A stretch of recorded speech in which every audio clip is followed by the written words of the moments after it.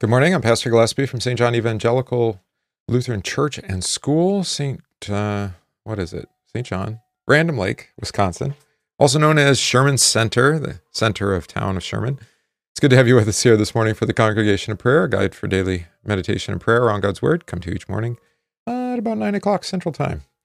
And it's good to see you checking in the chat. A little cloudy morning. The weather is finally going to be fall again, it looks like.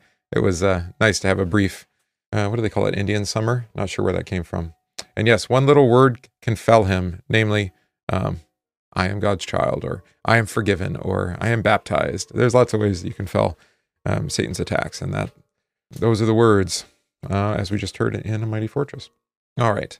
Today we're going to continue in the book of Numbers and Hebrews. Hebrews is our first reading, and Numbers our reading for catechesis. And now Numbers will be chapter 11. And what we saw already foreshadowed, I think, yesterday, we'll see play out today in real time with God's people in the wilderness of Paran. All right, well, let's begin. In the name of the Father, and of the Son, and of the Holy Spirit, Amen. I believe in God the Father Almighty, maker of heaven and earth, and in Jesus Christ, his only Son, our Lord, who was conceived by the Holy Spirit, born of the Virgin Mary, suffered under Pontius Pilate, was crucified, died, and was buried. He descended into hell. The third day he rose again from the dead. He ascended into heaven and sits at the right hand of God the Father Almighty. From thence he will come to judge the living and the dead. I believe in the Holy Spirit, the holy Christian Church, the communion of saints, the forgiveness of sins, the resurrection of the body, and the life everlasting. Amen. All right, our psalm today is Psalm number 2. Why do the nations rage, and the peoples plot in vain? The kings of the earth set themselves, and the rulers take counsel together against the Lord and against his anointed, saying, Let us burst their bonds apart and cast away their cords from us.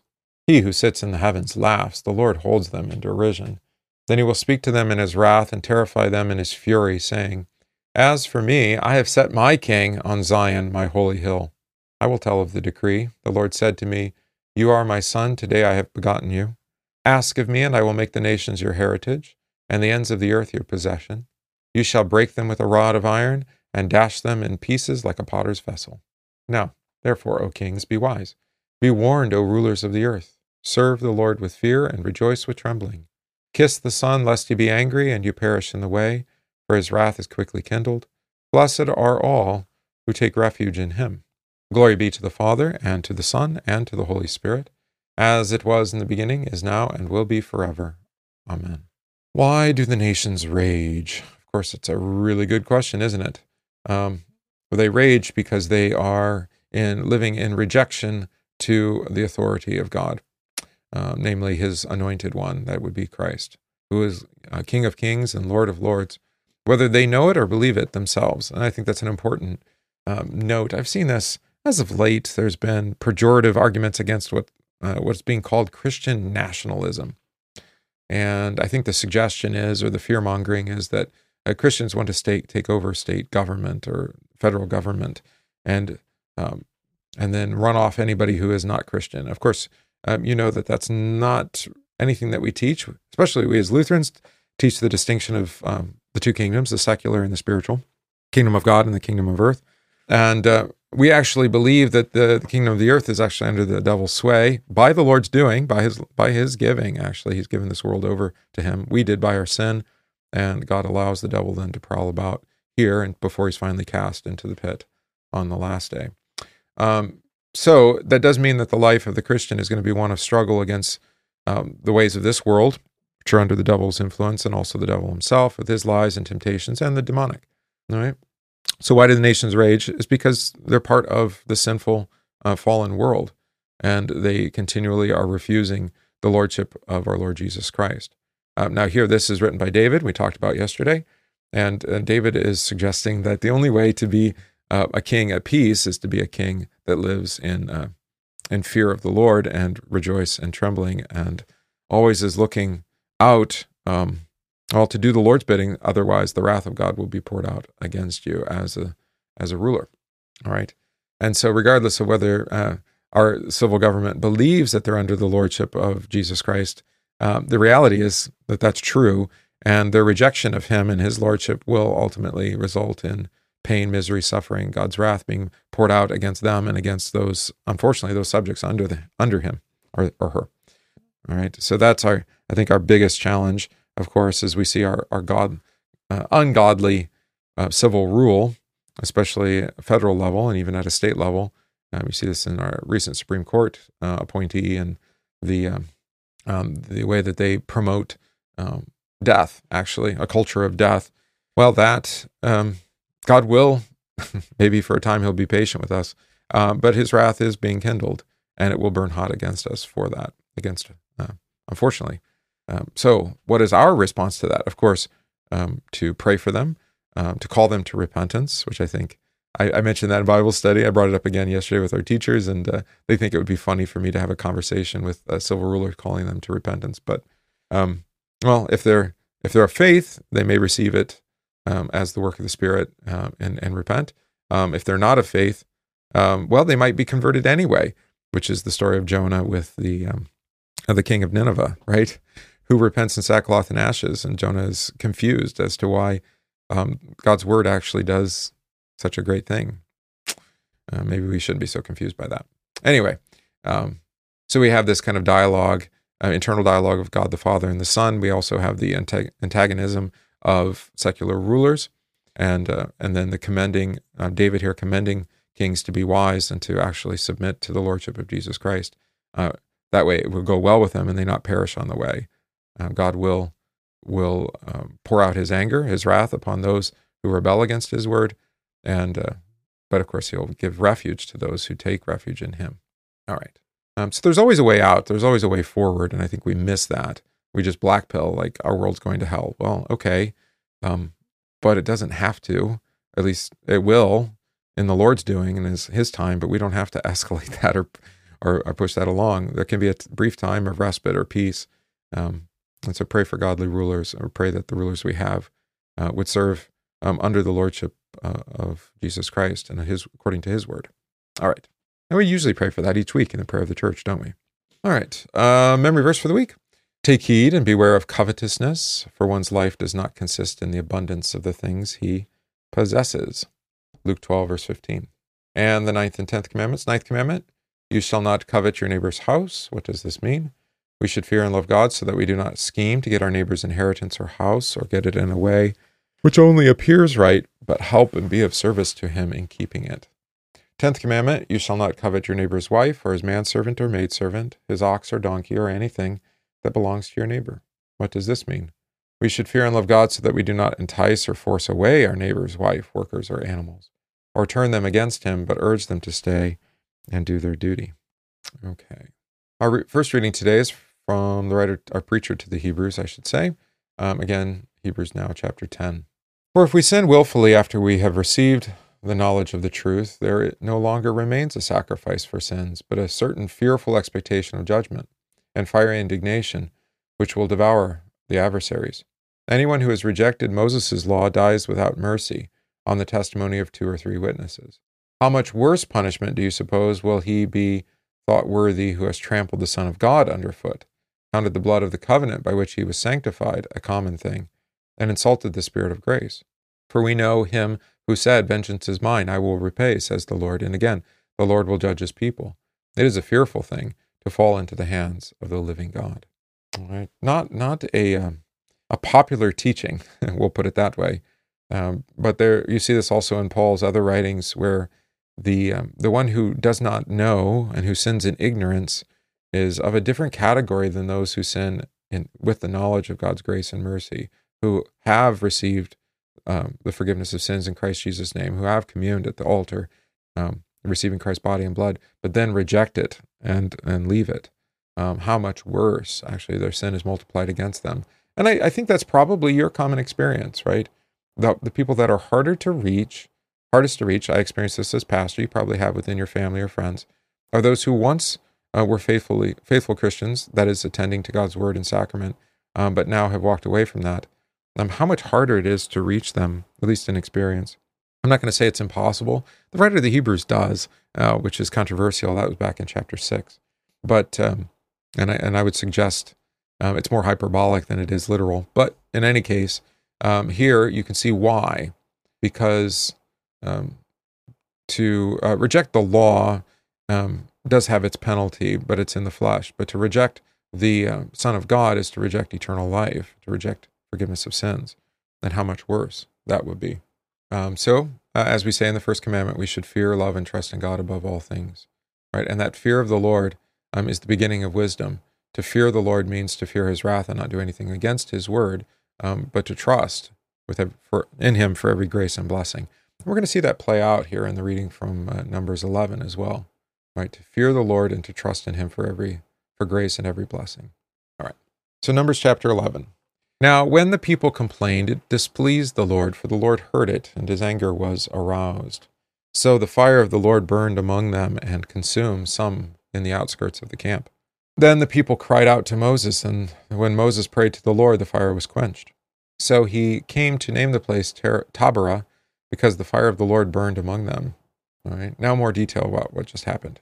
Now the mixed multitude who were among them yielded to intense craving, so the children of Israel also wept again and said, "Who will give us meat to eat? We remember the fish which we ate freely in Egypt, the cucumbers, the melons, the leeks, the onions, and the garlic. But now our whole being is dried up, and there is nothing at all except this manna before our eyes." Now the manna was like coriander seed, and its color like the color of bdellium. The people went about and gathered it, and ground it on millstones, or beat it in the mortar, cooked it in pans, and made cakes of it.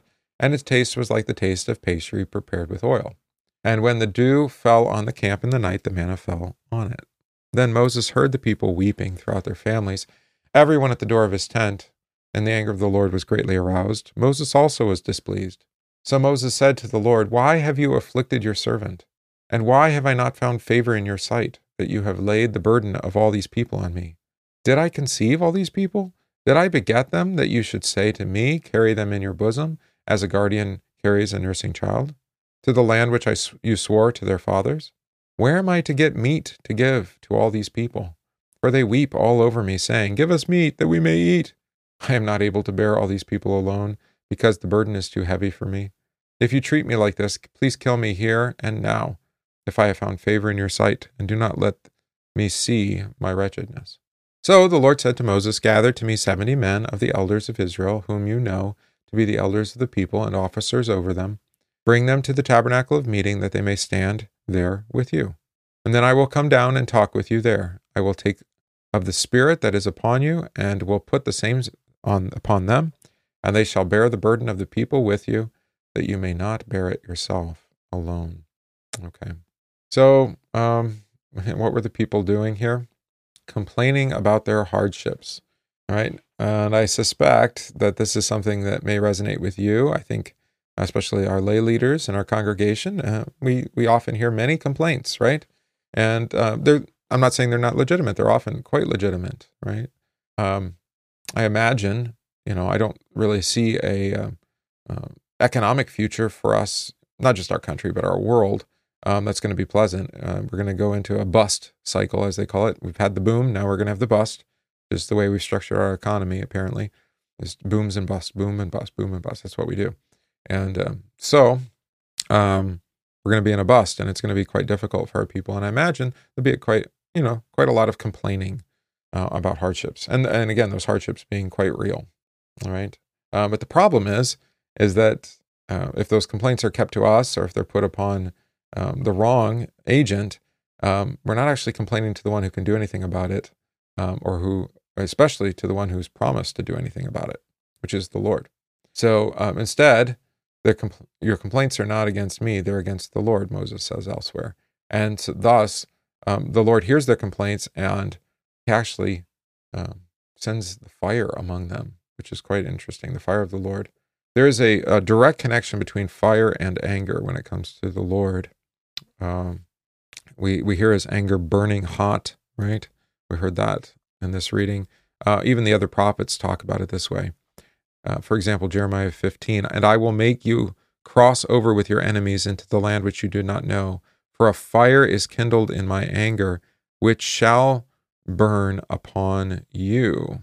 The fire is connected to his anger. Or Deuteronomy 32, "For fire is kindled in my anger, and shall burn to the lowest hell. It shall consume the earth with her increase, and set on fire the foundations of the mountains.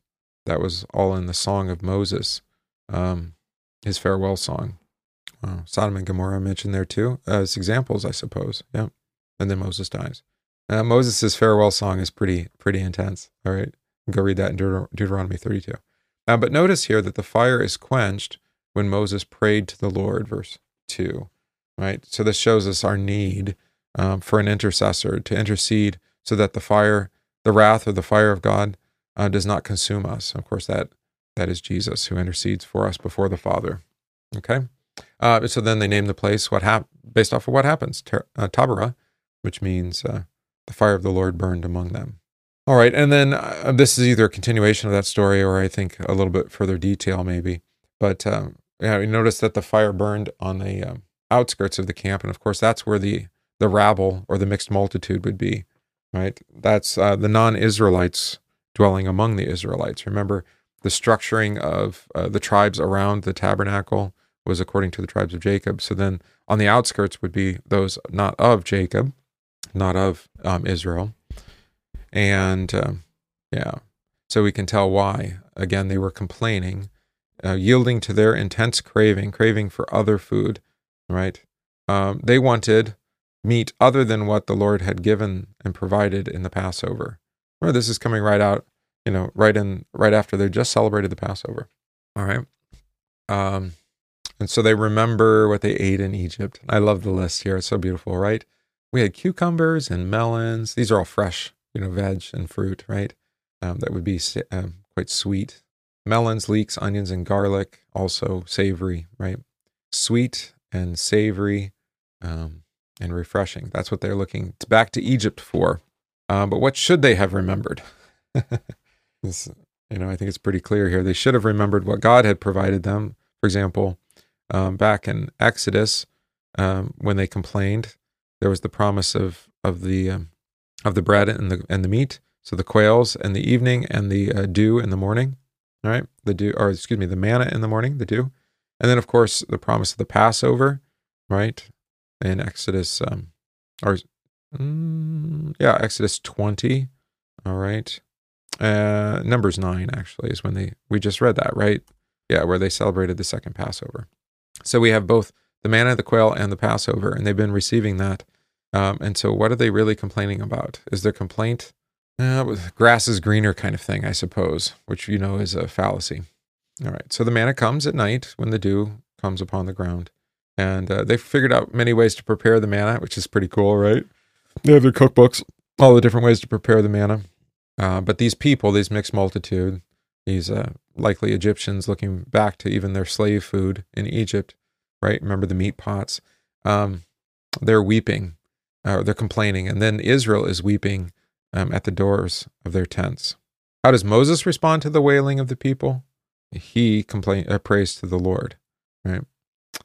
So as I mentioned to the children, it was actually a great object lesson, is that we had some children that were a little upset to be in chapel this morning. And they bring everybody, when you have a few people complaining, everybody ends up complaining. If you have one grumpy person, everybody gets grumpy. Mom's grumpy, everybody's grumpy. Dad's grumpy, everybody's grumpy. You know the idea, right? And that's what's happened here. These mixed multitude are complaining, and thus the complaints spread, Moses says in verse 14, what? He gives all the complaints to the Lord, and he says, I'm not able to bear all these people alone. This burden is too heavy for me. All right. And he's absolutely right. This is not a burden that he's given to carry alone. Right? No man could do such a thing except for God made flesh, right? Jesus, the bread of life, who bears all of our burdens and raises up us to eternal life. Only one can carry the burdens and the complaints of all people, and that is Jesus. So I think the manna in the wilderness is the hint here that you should go to the New Testament manna in the wilderness discourse, which is in John 6 after the feeding of the 5,000. Remember what Jesus says there. He says, most assuredly I say to you, you seek me not because you saw the signs, but because you ate the loaves and were filled. Do not labor for the food which perishes, but for the food which endures to everlasting life, which the Son of Man will give you, because God the Father has set on him his seal. Right? And then later on he says, most assuredly I say to you, Moses did not give you bread from heaven, but my Father gave you the true bread from heaven. For the bread of God is he who comes down from heaven and gives life to the world. For I have come down from heaven, not to do my own will, but the will of him who sent me.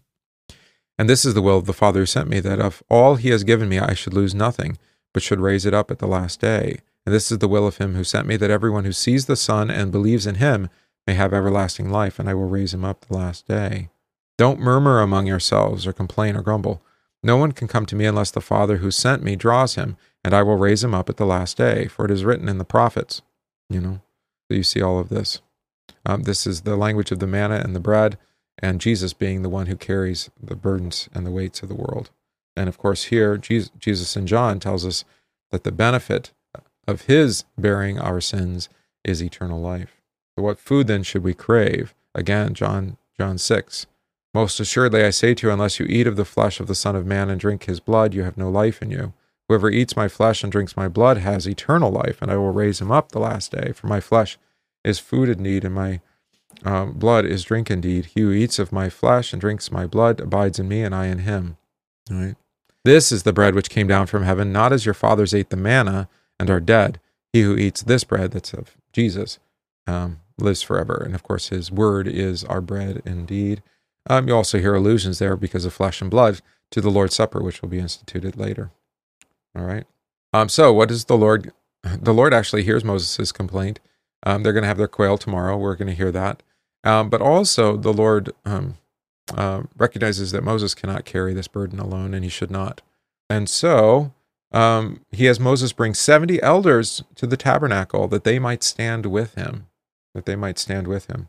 right? And promise that he would come down and speak to Moses, and then he would give to the 70 the Spirit that was also upon Moses, so that they too could carry this burden. I think this is something, as pastor, that I haven't been really, I've struggled actually in every parish I've served, except for Chicago. Chicago had done the legwork and the hard work to create a core of elders. Those were men that could come alongside the pastor and support the pastor in his work. It was a great group of guys there in Chicago, and it was a hard place to serve, being on the north side of Chicago. A relatively wealthy neighborhood, but still, there was a great deal of crime and difficulty just being in the city. But the other parishes I've served, it's been a struggle to find godly men who had the Spirit upon them. We certainly have men in the congregation, but they're not as committed to the study of God's Word, and which is how the Spirit is given, of course, in baptism as well, and in the supper, regular, consistent attendance. And so we do have a few here, and I'm thankful for them. But even the weight of our congregation, it's I would suggest it's being borne not by me alone, of course, but by some of those men and even some women in our leadership, and it gets quite fatiguing. Actually, I think spiritually as much, and then the spiritual has its effect physically, in that far better would be to raise up heads of household within our congregation that can all share that burden together, rather than putting that burden on just a few, because it is difficult. Not just the economics of having a church with a school in a rural setting today, with reduced family sizes and all of the challenges that have come with that, but also just all the other challenges of our world and the attacks upon God's Word and biblical morality and all of that. So it is a weight that we I think we all feel and we all know, but we ought not bear it alone, but we should bear it in support of one another. So that's what's going on here, right? It's too much for Moses to bear, and he's absolutely right. It's too much for your pastor to bear. He's absolutely right. Or your congregational president, or the elder, or your school principal, or your school teachers, or even mothers and fathers. Vicky says, reminds me of Viktor Frankl or even Solzhenitsyn about finding meaning or joy even in the midst of suffering in the most unpleasant circumstances. Yeah, and the persistence needed here is that actually they're going to end up suffering for 40 years with the same food now, after they refuse to go into the promised land. So this rebellion against God's Word actually is what brings suffering upon us. This is why the life of the Christian is, yes, we bear the consequences of our flesh and our rebellion, but we live then constantly in a state of repentance for the forgiveness of sins. And God promises us relief or peace in the midst of suffering, then, and that peace comes in him, in the forgiveness of sins and life and salvation he gives. Right? So that's really the only way through. This is why I love, some of those wartime photos, especially World War II photos, where they're celebrating the divine service in the midst of a bombed out church, or there's the chaplain, on the front lines, preaching God's word and distributing the Lord's gifts to soldiers, kneeling even before going into battle, that kind of thing. So in the midst of difficulty, suffering, and pain, the only way through, I would suggest, is to join together with fellow like-minded people, but around God's word for wisdom, for direction, and for comfort and peace that only forgiveness can give, right? That only Christ can give. All right. So don't bear it yourself alone. Take a lesson here from Moses. Pray to the Lord, and then also pray that he raise up others around you to bear you up to, holy angels, lest you strike your foot against the stone. All right. So maybe a little bit more of a summary. The people of Israel listened to the cravings of the rabble. The mixed mob of non-Israelites preached to Israel that God had not treated them fairly, and Israel believed their words. Is this not the way it is among us yet today? We hear the cravings of the world and begin to crave the food of this world rather than the food of God's mercy. This food is bestowed upon us freely in his preached word and in the sacrament of Christ's flesh and blood. We are called to remember this food of God's mercy, which gives true Sabbath, that is, rest from slavery to sin, death, and the devil. Such remembering occurs each time we gather to hear his word preached and to be fed at his altar. And these things our Lord bestows his Spirit upon us, that we may remember that our salvation is from Christ alone. Okay. And Chris says, the Lord is sufficient. That's right. Sometimes we have to be reminded of that. And I don't think it needs to come from outside of us, right? Even the pastor needs to hear, no, my grace is sufficient for you, for my strength is made perfect in weakness, for example. He's spoken in his ears. I actually had an encouraging word like that from one of our members, with our funeral last week, which was a difficult funeral to preach for any number of reasons. But a word of encouragement after the service, and told me that I'd been prayed for, actually, that I could speak the word of God truthfully, but also in a spirit of gentleness and kindness, and for repentance, which I thought was, I had no idea had happened, but I suppose that's what I'm encouraging you to do for me and for all those who bear burdens, right? Given to them by the Lord, but yet they are still burdens. Thank you. All right, let's pray, or sing, I should say. Well, it's a prayer too. Evening and morning.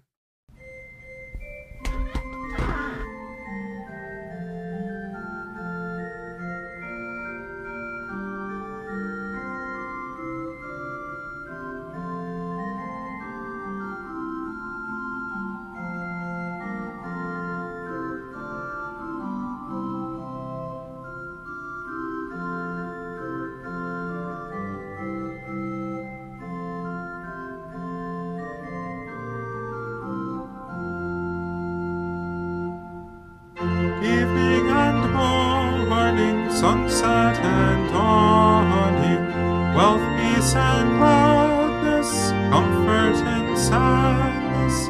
These are thy words, all the glory be thine. Times without number, awake or in slumber, thine eye observes us, from danger preserves us, causing thy mercy upon us to shine.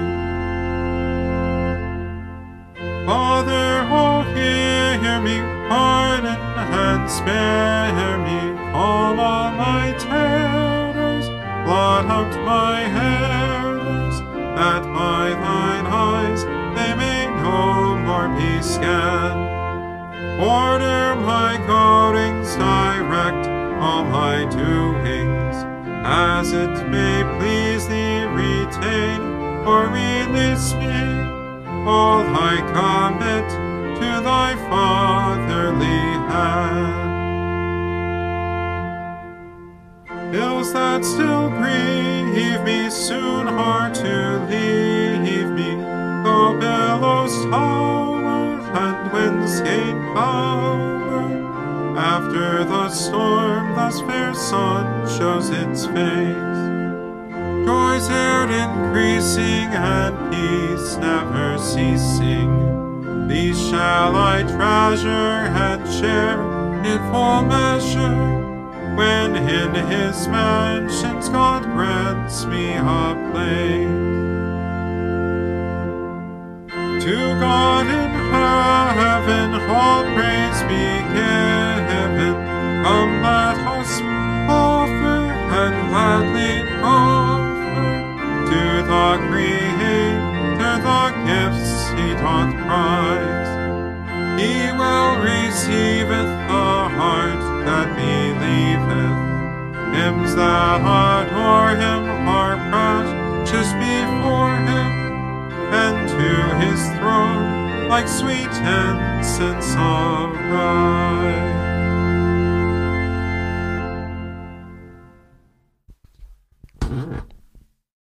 Okay, let's pray our collect for the week. Lord, we implore you, grant your people grace to withstand the temptations of the devil, and with pure hearts and minds to follow you, the only God. Through Jesus Christ, your Son, our Lord, who lives and reigns with you and the Holy Spirit, one God, now and forever. Amen. Most merciful God and Father, in the 10th commandment you teach us that our God-given relationships with others are sacred, and that they are to be honored and protected. For Jesus' sake, forgive us for coveting relationships with others that you have not given us, for every form of lust and self-centered desire, for wanting another person's spouse, for making a god out of people, for loving others more than we love you, and for trying to obtain the loyalty and affection of others that rightly belongs to our neighbor. Help us to be content with the relationships that you have given us. Grant us the gift of your grace and mercy in Jesus, so that in every way we encourage, support, and help our neighbors to maintain their God-given relationships in marriage, family, and workplace. Through Jesus Christ our Lord. Amen. We pray for marriage and family, that husbands and wives, parents and children live in ordered harmony according to the Word of God. For parents who must rear their children alone, for our communities and neighborhoods, let us pray to the Lord. Lord, have mercy. Pray today in Thanksgiving with Anne, celebrating her birthday. Pray for the households of our church, especially that of Jeremy, Terry, Jerry and Marla, Dennis, Brian and his family, and Eric. Continue to pray in Thanksgiving with Marcy at the gift of healing, and Allie and Teresa at the gift of communicant membership. Pray for our catechumens. Continue to pray for all those ill, receiving treatment or recovering, especially Pam, Joe, Dennis, Christopher, Sophie, Brad, Ron, and Doug, Bev, Donna, Joan, Sandy, Jim, Pat, Wendell, and Darlene, and District President Willie. Pray for our homebound Marcy, Marion, Dan, Paul, Dolores, Merlin, and Pauline. Pray for the missions and mercy work of the church, especially this month with the Orphan Grain Train. And we continue to pray for those grieving, especially the family and friends of Kelsey. Also want to keep in our prayers my friend Roy Askins from seminary. He's actually Naomi's godfather. He lost his sister to cancer, death by cancer, and we want to keep his family in our prayers as well. For all this, let us pray to the Lord. Lord, have mercy. Our Father, who art in heaven, hallowed be thy name. Thy kingdom come, thy will be done on earth as it is in heaven. Give us this day our daily bread, and forgive us our trespasses, as we forgive those who trespass against us. And lead us not into temptation, but deliver us from evil. For thine is the kingdom, and the power, and the glory, forever and ever. Amen. I thank you, my heavenly Father, through Jesus Christ, your dear Son, that you have kept me this night from all harm and danger. And I pray that you would keep me this day also from sin and every evil, that all my doings in life may please you. For into your hands I commend myself, my body and soul, and all things. Let your holy angel be with me, that the evil foe may have no power over me. Amen. Let us bless the Lord. Thanks be to God. The grace of our Lord Jesus Christ, and the love of God, and the communion of the Holy Spirit be with you all. Amen. All right, that's our congregation of prayer for today, Wednesday, October 4th, 2023. It's good to have you with us here. Yes, it's good to have you with us as well. Those of you checking in the chat, thanks for your comments and encouragement. I appreciate you praying with me each day. One, it gives me some discipline because I've committed to be with you here at 9 a.m. each day. But also, it's encouraging to me, as it was, I think, for Moses to have those 70 elders with him, to continue to pray with him and for him, and his work as their secular leader, really, and spiritual leader to some degree as well. Right, Aaron coming alongside him in that work. So, I appreciate your prayers and your encouragement here. Tonight, 6:30, we have divine service. Wednesday night divine service is going to remain at 6:30 p.m. Not going to have a time change on that. So continue to make plans to come out, and we'll continue. Actually, we're going to continue our trek, I should say, through Matthew. We had kind of a sermon series going there. I took a break last week for St. Michael and All Angels, but now we're going to go back and continue to plug through Matthew's Gospel in our evening sermon series. So if you can make it out, I'd appreciate that. I think you would too. And God be with you all. Keep you safe. We'll see you soon.